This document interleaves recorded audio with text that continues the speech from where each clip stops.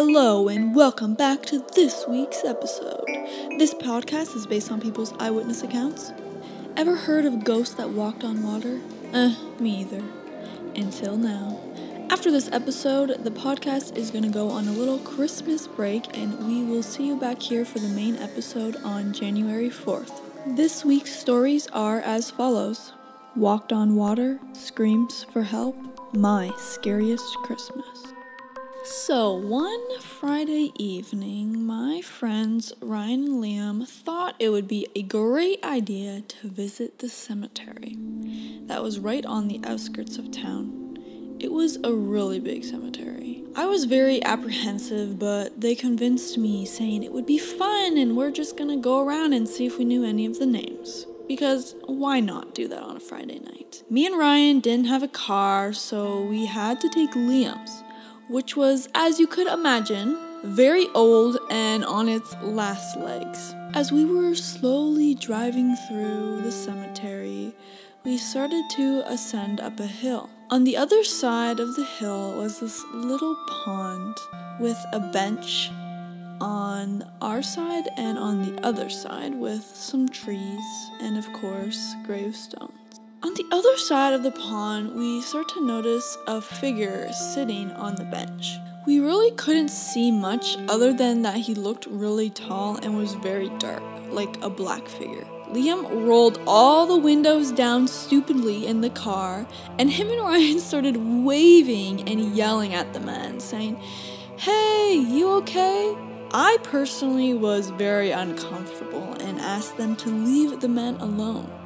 Because obviously he's at the cemetery for a reason, right? But the man didn't flinch.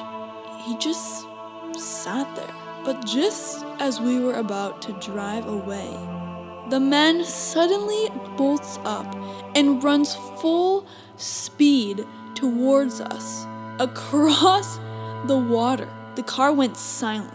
He was like freaking Jesus walking on water. And then, all of a sudden, he just disappeared into thin air while he was halfway across the freaking pond. We all screamed as Liam rolled the windows up. He tried to pedal to the metal, but the car wouldn't go. We start to freak out.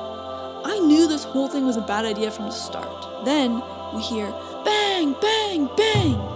And there were these loud thumps on the back of the window that we could feel through the freaking car. We start yelling at Liam to get the car going, but to no avail. The banging would fade and then come back. Liam whipped out his phone to call his mom, but we didn't have any service. Try your phones, he said, but we did, and Ryan and I had no service either. At this point, we are in a full-blown panic, and we could start to feel this heaviness in the air, and it was like all this weight on our chest. It was starting to get hard to breathe. We needed to get out of here ASAP. The banging continues as if it was trying to bang its way into the car. After 30 minutes of trying, the car finally started, and Liam hit the pedal to the ground, and we sped out of there so fast. The craziest thing about all of this is that as soon as we left the grounds, all of our service came back on our phones and the heaviness just lifted off of us. I had never felt more relieved in that moment. After this experience, I will never set foot in a cemetery. And that thing we saw running across the pond like Jesus was definitely not human. My husband and I loved camping. So we found this group on Facebook that you could get together and go with a group of people camping. We decided to take my husband's family with us. So there was this big group of 15 people all going camping together.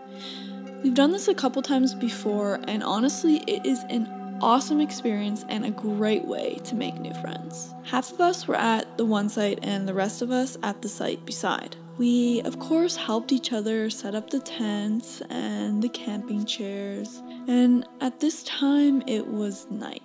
So we had the bonfire going, we were all laughing and telling ghost stories and roasting s'mores, when all of a sudden we hear a little girl yelling for help. We all look at each other puzzled, knowing that none of us have kids with us. And I don't remember seeing anyone else in this campsite having kids when we walked by. So we all think for a moment, deciding if we actually heard a girl screaming for help, and if so, what should we do? So we decided the best course of action was to go and look to see if anyone actually needed help.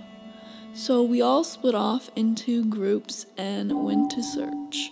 There was a field behind our campsite, so me and my husband and a couple of the other people decided to start there. So we're looking around the field and we can't see anything. No sign of a person, no sign of someone struggling. And then all of a sudden we hear the scream again. We look around in a panic, being like, who needs help? Like, we're coming for you, hello? And then we notice about 100 feet away from us, there is this tall white figure. It's not black like the typical ones you hear, oh, black figure. No, it was pure white. I have never seen anything like it. And as we're standing there staring at this figure, it starts to scream for help. And at this moment, I have no idea how to feel as I'm literally staring at this white figure sounding like a little girl screaming for help. From a distance, it was really tall, like 6 feet and super skinny. I don't know what was going through our minds, but we decided to get a closer look. We just had to know if this was our mind playing tricks on us or if what we were seeing was actually there. So me and my husband grab hands and we start slowly approaching this white creature. But as we started to get closer and closer, the creature would match us and take 2 steps back. Eventually, we had to give up because it just disappeared into the woods. The most frustrating part about all of this is that later that night, as we all tried to sleep in our tents, all we could hear all night is the screams of a little girl. And we all knew what we had seen in that field. And it was not a little girl at all. My experience took place about 3 years ago, and it still haunts me to this day, as it would anyone. It was on Christmas Day, and me and my family had just finished at a fancy restaurant, as it was our tradition each year. This restaurant was about 45-minute drive back to our house. My whole family was tired, but I was wide awake, making this drive so tedious.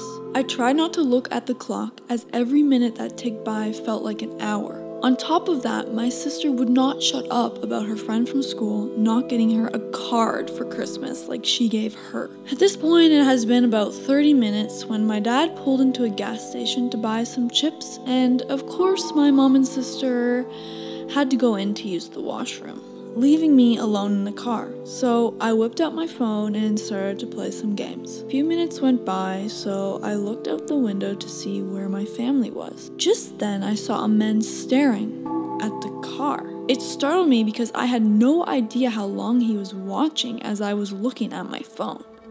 It really freaked me out. And he was standing against the light, so I couldn't quite make out too much of his face, but what I saw was like a blank expression. But he was so tall, probably like 6 feet, older looking. It sent chills down my body, and I started to pray that my family would come out soon. Once he knew that I saw him, he started to walk towards the car. Fear struck my whole body, and then a wave of relief as I saw my family walk out of the store. The man that was walking just stopped in his track. My dad opened the door and then apologized and said they were waiting on toilet paper. I didn't care, I just wanted to get the heck out of here. As we drove off, I noticed the man still standing there, but with a look of annoyance. I just brushed it off, knowing that I would never see him again. But later that night, as we were all home, I was laying in bed watching TV when I noticed a loud banging on my window. Just thinking it was that large tree next to my window, and it was very windy. But something in my gut was telling me to look out the window. Honestly, I didn't want to, but I slowly crept out of bed and went to peek out the window. What I saw next still haunts me to this day. The man from the gas station was now standing in my lawn, staring up at my window, this time with a huge grin on his face. My heart sank. My eyes were bulging out of my head, and I screamed at the top of my lungs. My dad came running so fast into my room to see what was wrong. I couldn't get the words out of my mouth, so I just started pointing out the window at the man. Luckily, my dad actually saw him and yelled at my mom to call the police. But when the police arrived and they looked around the house, they couldn't find anyone. No trace that someone was even there. I don't know if he was real or not, but I do know my dad saw him. Thank you so much for tuning in to this week's episode of Eyewitness Accounts. As always, if you or a friend have an experience that they would like to share, feel free to email us at podcasteyewitness@gmail.com or DM us on Instagram at Eyewitness Accounts. If you want to check out our exclusive show where we deep dive into urban legends, head over to patreon.com/piperstauffer.com. That's PIPERSTAUFFER. Narration by Piper Stauffer and scoring by Paul Dawson.